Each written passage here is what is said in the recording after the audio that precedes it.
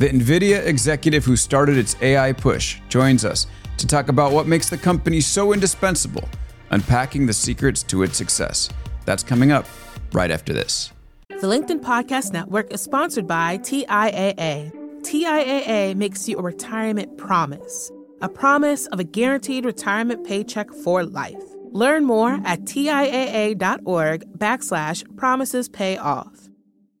Welcome to Big Technology Podcast, a show for cool-headed, nuanced conversation of the tech world and beyond. We have a great conversation for you today. We're going deep inside NVIDIA with Bryan Catanzaro. He's the Vice President of Applied Deep Learning Research at NVIDIA, and he's going to be speaking at the company's forthcoming GTC conference, March 18th to 21 in San Jose. And his conversation is going to be specifically on practical AI agents that reason and code at scale. So if you're in the area or you're thinking about heading out, you can mark that down. But let's get to the conversation. Bryan, welcome to the show. Thanks. I'm glad to be here. Great to have you. You're kind of the guy that kicked off this whole AI push within NVIDIA. Well, it took a whole company to transform NVIDIA into what it is today. So there's tens of thousands of people that deserve a lot of credit. But I was honored to be one of the people that helped NVIDIA get started a long time ago. What is exactly happening within your company? What do you offer that allows anyone that wants to build AI and then run AI models to do it effectively? NVIDIA is an accelerated computing company. And Wait. So what does that mean, accelerated computing? I hear you guys talk about it all the time. We've been talking about it for a long time, and the world still doesn't quite understand it. So I'm glad to try to explain it. The idea is that the world faces a lot of computational challenges that can't be solved without faster computers. But building a computer is not enough. In order to actually deliver acceleration, all of the pieces have to line up and plug together and be fully optimized across the entire stack so that people have the chance to do things that they just couldn't do otherwise computationally. And AI is a great example of that. Training and deploying the awesome generative models that are changing the world right now is extraordinarily computationally intensive. It's the biggest computational challenge the world has ever faced. And the reason that NVIDIA is providing something useful here is because for decades we've taken on this mission of optimizing the entire stack to build software, algorithms, libraries, frameworks, compilers, systems, networking, chips, the whole thing, and optimize them together for the most important workloads. And that's AI. So it's interesting because if you think about like a traditional chip company, and by the way, I might be totally off base on this, and correct me if I am, the manufacturer will buy the chip, put it inside, let's say their computer, right? And then build all the software around it. But you guys also build, you not only manufacture the chip, but you build the algorithms and the software that surrounds it so that enables companies to get the most out of it. So is that a right characterization of what you're doing? Yeah, I think so. I mean, the core thesis that powers NVIDIA is that a chip could never be enough. Just the same way that a chip couldn't be enough for my Apple phone, for example. Apple makes awesome chips, but the experience of using my phone is a lot more than the chip. And, the way that Apple's able to vertically integrate and optimize their entire system in order to create an amazing consumer experience, I think is pretty incredible and super valuable. What NVIDIA is doing is not the same, but it's related in the sense that we understand that the value of the technology we create is only understood in composition, in context. It's really about, are we delivering acceleration, transformative acceleration to the most important computational workloads of our time? So why couldn't other companies then just go and build their own software to train using NVIDIA chips or other chips? Because it seems to me like, correct me if I'm wrong here also, but if I'm reliant on NVIDIA's software, it's closed source, right? So I'm going to train my model with it. It's kind of difficult to switch to another chip. So why particularly rely on the NVIDIA software? Yeah, I mean, we have a lot of open source software as well as some closed source software. We make the decision about what to open source based on what we think is going to help the market most. But I mean, the reason why people work with us is because we deliver transformational acceleration. We enable people to do things computationally that they just couldn't do. And we know that it would never be enough to just provide a chip that said it was really fast and had like a lot of operations per second inside the chip, because the gap between what a particular chip can do and what the experience of a scientist or engineer trying to invent the future, that gap is quite enormous. If any one of the links in that chain, whether we're talking about systems design or networking or data center design or the compilers, frameworks, libraries, applications, algorithms, if any of those links are to fail, the acceleration is lost and the value therefore is lost. And so NVIDIA has a unique way of approaching this problem, co-optimizing the entire stack in order to deliver that acceleration to the end scientists and researchers that are trying to invent the future. And that's what differentiates us from other companies. Now, could other companies do that? I mean, absolutely. It's not a secret. In fact, we've been shouting it from the rooftops for decades that this is what we do and that it's different from being a chip company. But we're continuing to test that thesis. Is there value in accelerated computing that's above and beyond what you get just from making and selling awesome chips? And I think the answer to that is yes. And I think that's the reason why we've been so successful. Right. And to me, I think this is just for anyone listening. Like, I spent the whole week making calls on NVIDIA trying to figure out, because I was wrong. I thought that everything would kind of slow down this year. And I was like speaking to customers and analysts tell me exactly what I missed. And this was the thing that I underestimated, which is that it's not just the chip, but it's the chip, the software, and everything that goes along with it. And that's why the company has been so successful. So let's talk a little bit about what it actually goes into training an AI model. So let's say I'm an organization. I come to NVIDIA, say I have a bunch of data, or maybe I even don't have data, and I'm looking to build a large language model. What do I do now? Deep breath. That's a great question. The first thing that's on my mind is what data center are you going to use to train this model in? That's a really important question because it turns out that the AI market is growing pretty fast because there's so many institutions that are training these huge models, and you actually have to have a building to put these machines in, and they're not small, and you need to hook it up to power. So that would be one of my first questions is okay, are you ready to stand this up, or are you going to be working with a CSP, like for example AWS? And we love to support our customers through cloud providers as well. Okay. And so then what happens next? Let's say I'm set up. You're set up. Okay. So we will definitely point you to our reference implementations of the various LLMs and their training setups on these clouds. We'll show you how to scale it to many thousand GPUs efficiently. We'll tell you what kind of speed you should expect to get while training the model. And we'll also, discuss things about reliability. How do we make sure that the job is actually progressing properly and yielding, intelligence. So we definitely help our customers with things like that. I think also then when the model's trained, there's a question about how do we deploy it, and we'd love to help people deploy AI as well. I think Jensen said in the earnings call this week that somewhere around 40% of our data center GPUs were going for inference, which I think is pretty amazing and definitely a shift from where things have been a few years ago. And so we're spending a lot more time helping our customers accelerate the deployment of these models as well, making sure that they get the best speed so that they can get as much out of the systems they're deploying these models on as possible. And what are they using the models for? Language models are starting to be used in a lot of different parts of a lot of different companies.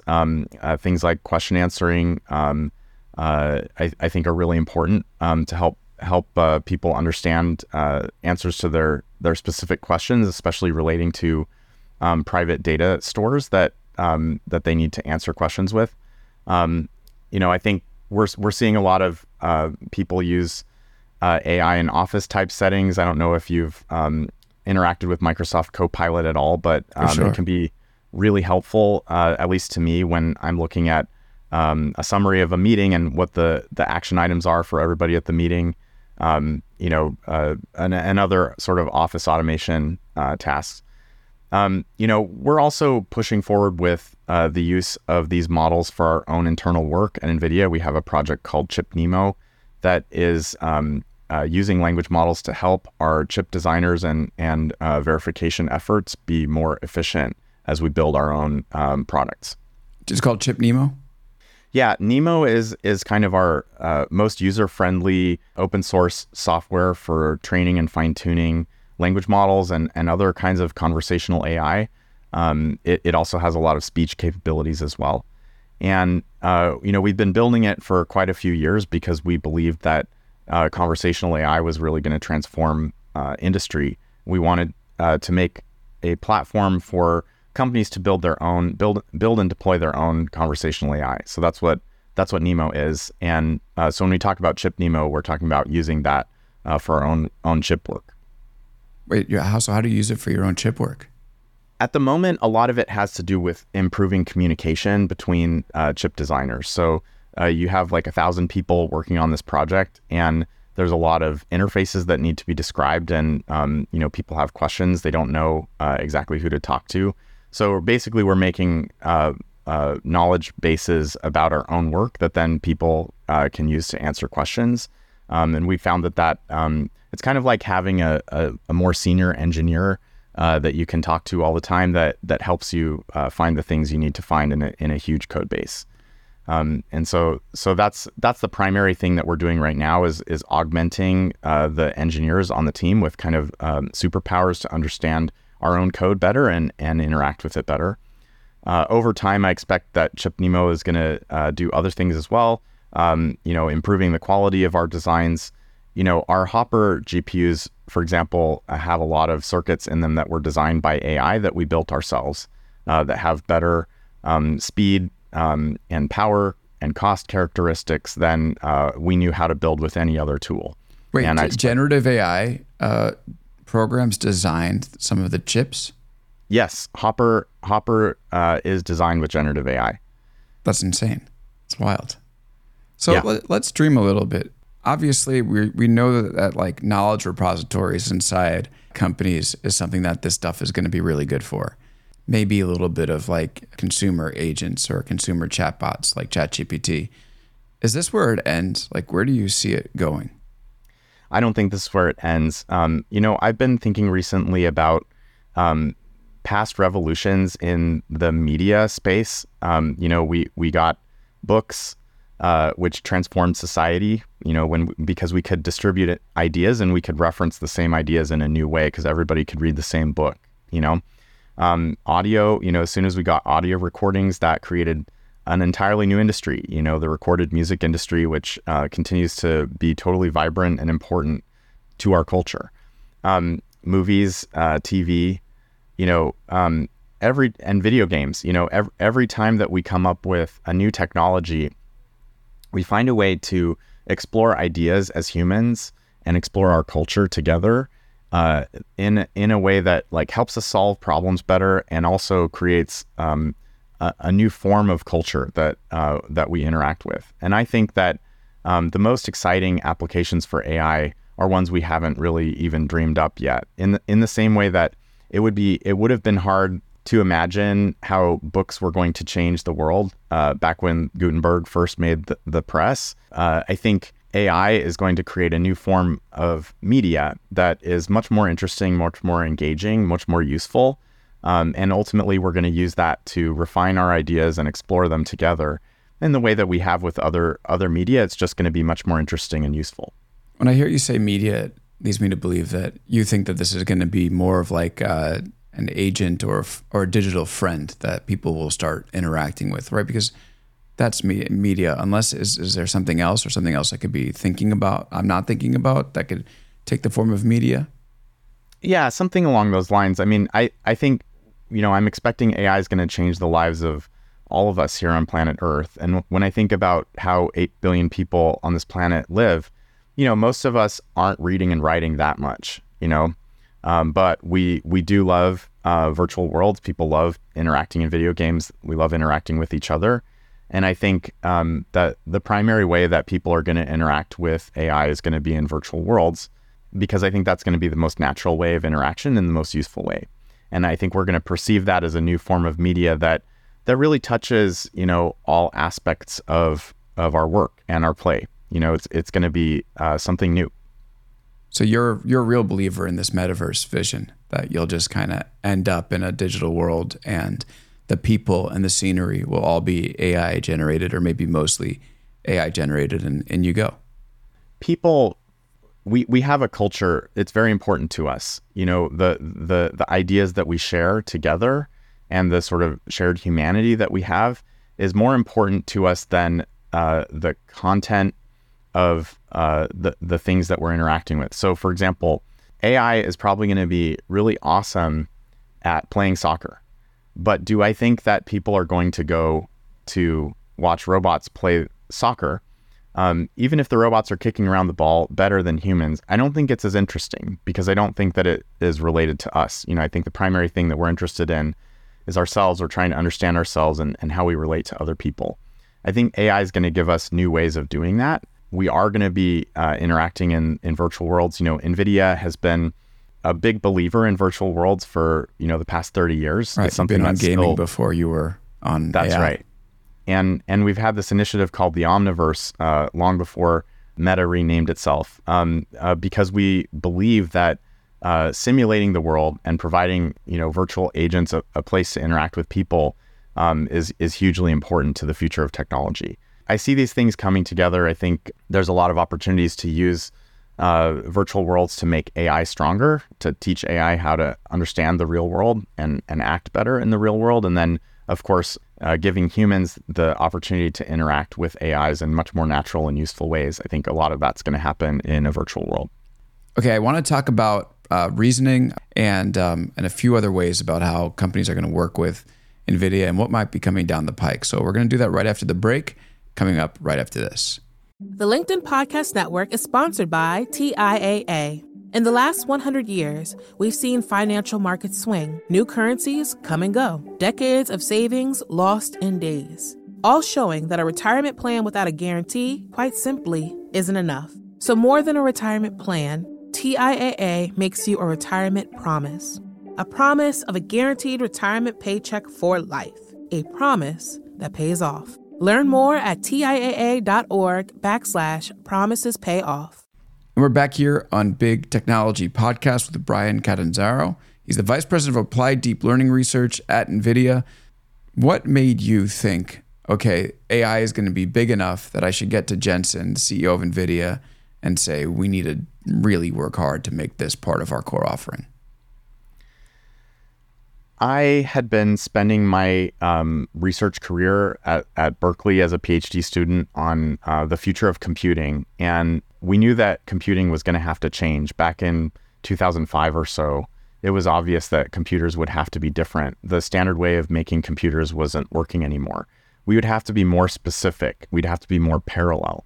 And so I had been spending my time as a grad student thinking about what kinds of applications could take advantage of the computers that will be possible to build, but then are going to provide enormous amounts of value to humanity.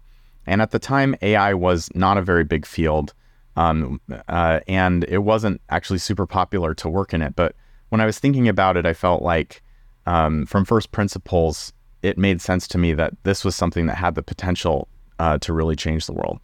And, NVIDIA's approach to solving this, I think, was also fairly careful and iterative, So, I published my first paper in 2008 on machine learning on the GPU, and NVIDIA really jumped in full steam ahead for the whole company to become an AI company in 2013. So it took about 5 years of sort of testing that thesis, like, is AI actually going to be something that could really change the world? And we started getting some early indicators of success. One of those was, of course, the ImageNet competition in 2012, which really shocked the world with the quality of results and wouldn't have been possible without accelerated computing. The results that they got were so incredible because they built a very fast system for training neural nets and that wasn't generative, right? That was just identifying what was in photos. That's correct. Yeah, it wasn't generative at the time, but the idea of generative AI is fairly old. I mean, when I was a grad student, generative AI was a thing that we talked about all the time. It's just that we weren't using neural nets for it. We were using other models like graphical models. These are other mathematical approaches that are a little bit more clever, but don't scale as well. And so this is another part of the thesis that I had, is that the thing that's really going to help AI succeed is scale. If we can apply huge data sets and huge amounts of compute to AI, then the results are going to get much better.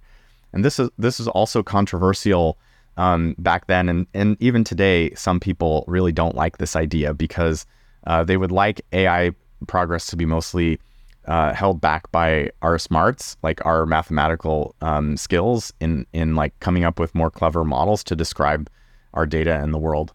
But it does seem these days that there's a lot of evidence that the most important thing is having really good data sets to learn from, and then enormous computational scale. And so that was my thesis, and I was advocating for that at NVIDIA. I wrote this little prototype of a library for training neural nets on the GPU, which then became cuDNN, which was our very first library for AI on the GPU. And the process of getting the company to rally around that and build that as a product and ship it, it took some time. But because there were these early indicators of success, that there was a lot of demand picking up, even back then, it made sense for the company to really pay attention. And then, Jensen himself is such a visionary. I remember when he first started interacting with me about this back in 2012, I felt like he was just so hungry to learn. So I felt like I gave him all the things that I learned from my PhD in the course of like an hour about like how AI could change NVIDIA's business and what NVIDIA could potentially build. And my ambitions for what that meant were like 1,000 times smaller than Jensen's were. He took it immediately and then elaborated on it and thought about, where is this going? One of the things he first said back in 2012 was, this is an entirely new way of writing software. Rather than having humans enumerate all the different cases that software needs to understand, we're going to have models that learn from our data how to solve problems. And these days, that sounds like the truth, right? Like we see that happening every day when we interact with these models. But 12 years ago, that was a pretty bold thing to say, and I was a little bit nervous about it because the history of AI over the past 70 years had been one of over-promising and under-delivering in a lot of ways, which then caused a lot of booms and busts. Right. Yeah, a lot of AI winters. Think it can do something and then just totally dried up until it started to prove itself again. And so when Jensen like immediately glommed onto this and started like thinking about what it could mean, I wanted to slow him down a little bit and be like, Jensen, like this is a big, huge idea, but like I'm not sure if it's going to happen now. It might be 30 years from now, But it turns out that Jensen was right about this. This was the right time to apply enormous data and enormous compute to AI and get these results. Right, but 2012 wasn't, it took another 10 years, 11 years, really, for the boom to come. So what did it feel like? Yeah. Go ahead. Oh, I was going to say, I think NVIDIA is really good at decade-long technology development. I've seen that happen at NVIDIA many times. Ray tracing, I was in meetings in 2008 with Jensen on ray tracing, and we launched our first ray tracing GPU in 2018. It took 10 years of continuous development and research in order to make ray traced virtual worlds a reality. And CUDA itself, the projects that led to CUDA, they started in the early 2000s. CUDA was released as a beta in 2006. Right, and this is the software that all AI programming is done with the H100s, pretty much, and A100s. Right. Yeah, CUDA is our framework for programming the GPU and making it do stuff that's interesting. And that project was crazy for a long time. Wall Street hated it because it subtracted value from our earnings reports. Like, they looked at the costs of our products and they're like, these products are too expensive. Your margins are too low. Back then the margins were quite low. And that's because, there wasn't the applications and the ecosystem that were using CUDA yet in order for us to, build a strong business around it. But NVIDIA continued investing in CUDA in the libraries, the software, the compilers, the frameworks, and of course also the chips for 10 years. Actually maybe more than 10 years before all of a sudden CUDA became an overnight success. It's like 10 years of hard work that everyone ignored and Wall Street criticized NVIDIA for mercilessly. Why are you wasting your time on this? Everybody knows the GPU is just for gamers. Why are you trying to make the GPU do something else? And, we did it anyway. And, that's one of the things I love about this company. I think it's one of the reasons why we're successful at the accelerated computing mission is that when we decide to do something, we do it out of our convictions about how technology will unfold. And we base those convictions on a speed of light analysis about what's actually possible to try to keep ourselves honest. And then, once we have that conviction, we're able to follow through.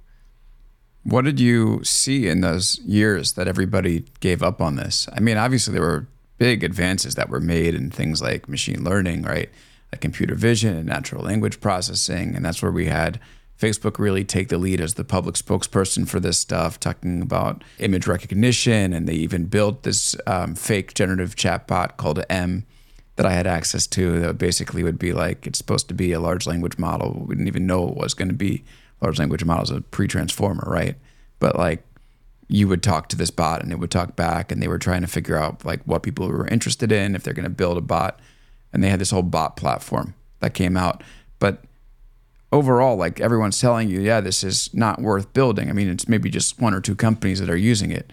So why did you still think that, I mean, I guess it's hard to predict what happened next, but why did you believe that that was going to happen? NVIDIA really thinks about these problems from first principles. We know that the way that computers are built is changing. We know that because of, Moore's law is slowing down, that requires more specialization. We know that there's a lot of opportunities to really provide transformational speed ups to important workloads if we specialize the systems and the software for them. And we felt like, what is more important than this? What's more important than intelligence? And does the world need more intelligence? Absolutely. The world needs enormous amounts of intelligence. Like the problems that we face as a planet, I think we're going to need a lot of intelligence to work through them. And so for us, it was, I think, just kind of an obvious thing to do. We had a lot of conviction. We understood the technology. We also saw early indicators of success from a lot of different directions, a lot of different companies, a lot of research institutions that were talking to us and saying, hey, we have these goals to like train this huge language model like on enormous amounts of text, but the current systems are just too slow. And there's this idea, back 10 years ago, there was this idea that unsupervised learning was going to change the world, but nobody knew how. Unsupervised learning meaning that rather than having humans go in and label every picture, is it a cat, is it a dog, that's supervised learning. We're just going to show the model all the pictures that we can find, and the model is going to learn itself something about pictures that then we can use to solve problems. That idea has been around for decades, but actually turning it into something that worked, that's only happened over the past 10 years. And I think it's only happened because of, the increases in scale that we've been able to bring to the problem. So during that 10 years, we saw continuous improvement, even if the rest of the world didn't see it. I think one of the things about technology when it's growing on an exponential curve is that the beginning of it feels like nothing's happening outside, So exponential curves, the hockey stick kind of curve, it looks like nothing. All of a sudden, huge success. That's kind of what the exponential curve looks like. But the interesting thing about an exponential curve is that the rate of progress is constant. It's always getting, let's say 10% better. Like every year, it's just 10% better, right? And so you can tell that. You can see like, wow, this technology, it's continuing to improve, even if it's not reached the point where it's useful for the world yet. We just have this confidence that it would. So people had this basically large, swaths of text, and they're like, we want to build something like a large language model, but it just wasn't available yet. Did you guys notice when in 2017 the paper "Attention Is All You Need" comes out from Google, Absolutely. which is like the basic? So what was the reaction internally? Because even within Google, I'll say this, I've spoken with people within Google, it was not a yawn, but it was like, okay, not a like holy crap moment. But I'm curious what happened within NVIDIA, because it's sort of, your bread and butter. Yeah, absolutely. And that paper caught our attention immediately because of the implications for our entire business. So, I told you earlier, accelerated computing is not about the chips. And this is a great example of that. Like if we built a system that is for, let's say, ResNet 50, which in 2017, that was the most widely, talked about kind of neural network is these image classification networks. If we built systems to accelerate that would be a really different kind of system than a system designed to accelerate transformers. And so we have to ask this question, what's going to be the future? What's going to drive demand? How are we going to build the right technology to accelerate the things that will matter a few years from now? And so, of course, we're always asking ourselves that question, is there something coming along that's going to change the way that people build AI? And if there is, then we need to think about what are the implications for the systems that we're building. So yeah, we saw that paper. I have to say that the title is a little bit like maybe of a pill to swallow, because like attention is all you need. It's like, but is it? Like it kind of elicits that reaction from a lot of people. But the thing that was really attractive about transformers to us was that we knew that they had really favorable computational properties. And again, going back to this thesis that the model is less important than the data and the compute that goes into training the model. If you have a model that has really excellent compute properties that allows you to scale really well, efficiently to many thousand of GPUs, the kinds of results you can get from that are pretty spectacular. So we saw that early on. That's what the transformer model did. That's what this paper, "Attention Is All You Need," sort of architected. Absolutely. And so we saw that it had the potential to do that. And so we were very curious about it. And, in my team, we had our own language models team back in 2017. And at the time we were using recurrent neural networks, which were the standard way of doing things before the transformer paper came out. And so I asked an intern, hey, can you take a look at doing language modeling with transformers? I'm hearing good things about it. It would be great for us to have an independent perspective on whether this is a good idea. And he came back, a month or two later with just really astonishing results. Wow. There was no question that it was better than the models that we were using, and also that it was more scalable. So we were able to train bigger and smarter models because of that scalability. And so that was really important for us. And then, the whole company kind of paid attention to the way that transformers were changing AI, and then started, building systems to help make that even better. Should Google have open sourced it? I mean, they haven't gotten the most value out of it. Others have gotten more value out of that paper. I can't really speculate on Google's business or whether they should or shouldn't have done things. I think if Google had not open sourced that or had not published that paper, but if we started seeing like incredible language modeling results, we would have figured out some sort of a model that had good scalable properties that that could help with this space. And there's not just one transformer model. There's lots of variation. Yeah, I think ultimately the community would have figured something out because it's so important. Yep. I think Google deserves a ton of credit for doing that work first and for publishing that paper. So you basically build the you're building. For this world of AI, you see the transformer model come out, you shift, you incorporate it, you start to see the GPTs from OpenAI? Is that the next big moment on this journey where you're like, oh, this could be, because it was interesting, speaking again about like what people saw from the outside, we all knew that OpenAI was doing text generation, but it didn't really click for most people until it became a chatbot. So what did it look like for you when it was just like, you've been watching this the whole time. What did it look like on your end?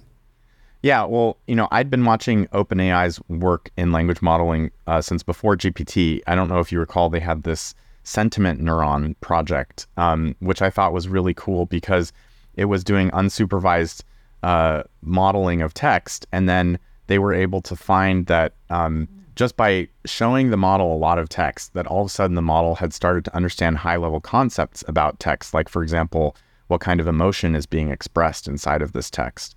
And that was a really interesting thing because, like I said, unsupervised learning, the idea had been around for a long time that we would make a lot more progress as a field if we were able to do unsupervised learning. But actually figuring out how to practically get some value out of just showing a lot of data to a model, it wasn't very obvious to everybody. And so when I saw that that unsupervised sentiment neuron project from OpenAI, I thought that was really interesting. And they followed that up with the first GPT paper, which kind of applied transformers to this, and in the process, made a much better sort of text analytics model. The first GPT-1, it was really kind of using a generative model more for classification than for generation. It was more like, can we use a generative pre-trained model to understand text rather than can we use it to create text? Because at the time, creating text seemed too hard.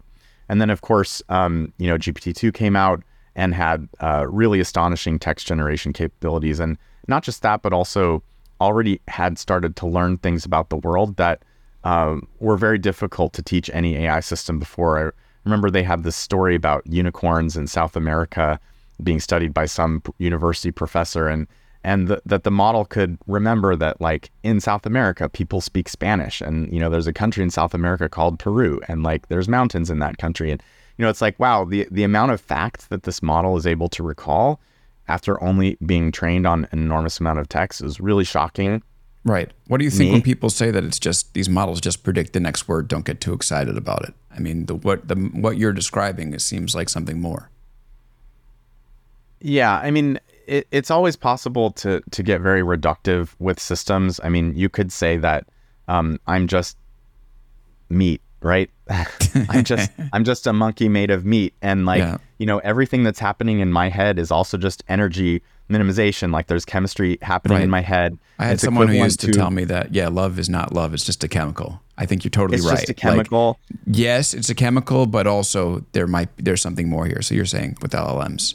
Yeah, I mean, I think so the fact that chemistry is involved in our own consciousness doesn't make our consciousness less interesting to me. The fact that, neural networks are trained to predict the next word, and that may not be like the ultimate way of training them. We're learning how to do this, right? So maybe we'll come up with a better way tomorrow. I'm not attached to that particular way, but I also don't think that understanding a little bit of how something works takes away from the magic.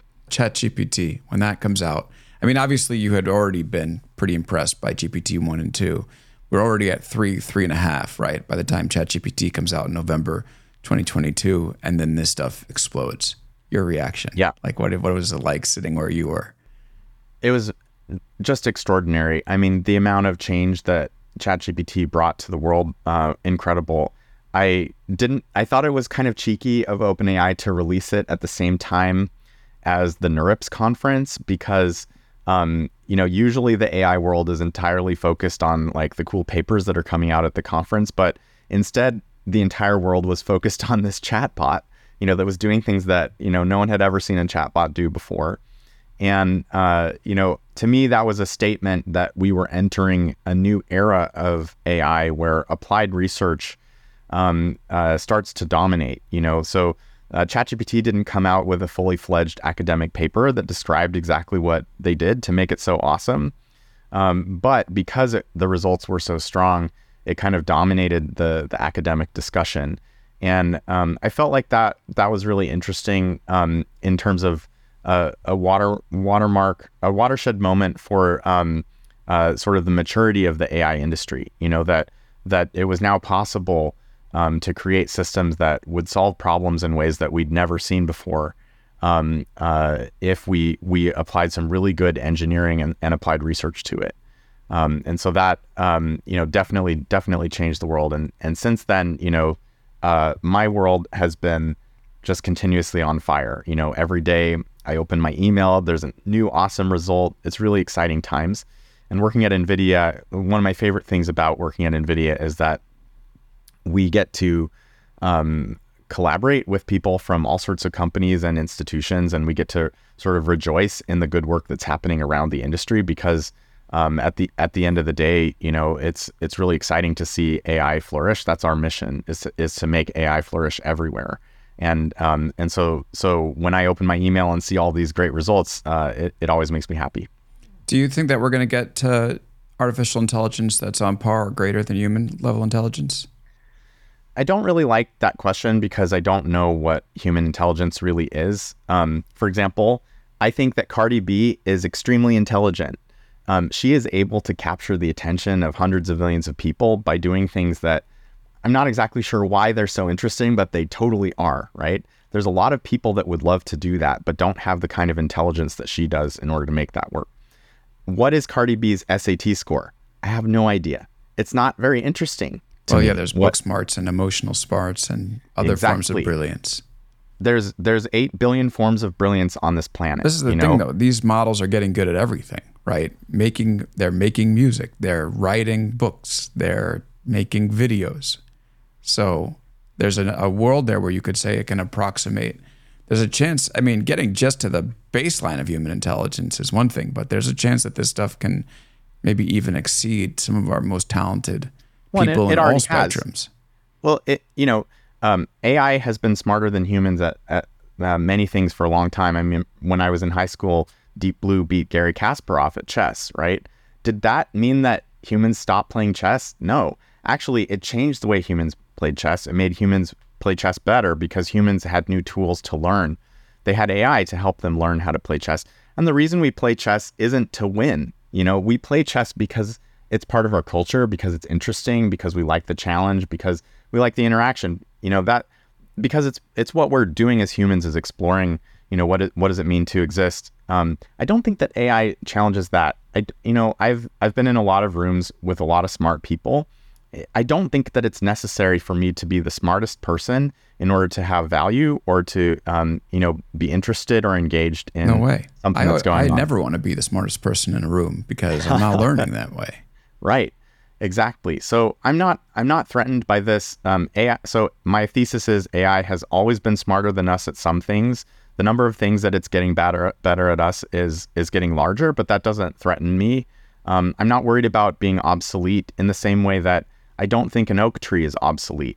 What does it mean for a tree to be obsolete? Like, how do you measure the worth of a tree? Like, are we going to just talk about how tall it is, or like, how many leaves it has and count them and say, well, this tree is worth more because it has more leaves and it made that other one?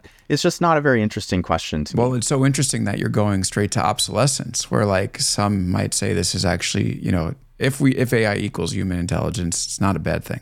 Like maybe there's actually like, it becomes a tool for us. I think it is a tool for us. But it is interesting. The way that it's portrayed will take these conversations often to the obsolescence part. I don't really fear that either. I don't either. One person that I really love his thoughts on this is Jürgen Schmidt-Huber. And he has said multiple times that a truly intelligent AI is going to be, first of all, not very interested in living on the surface of planet Earth because it can beam itself over the radio at the speed of light anywhere. And it can live underground. In fact, underground in different places is better. There's more resources outside of the crust of planet Earth where we live. And so I think that we don't have a lot to fear. I think the scariest thing for me is, are we gonna not figure out how to use this technology, because I think we desperately need it. I think our world desperately needs more intelligence, and so that's our mission. Yeah, I've been emailing with Jürgen trying to get him on the show, so you're reminding me to follow up here. I don't know, maybe you can help me put a good word in.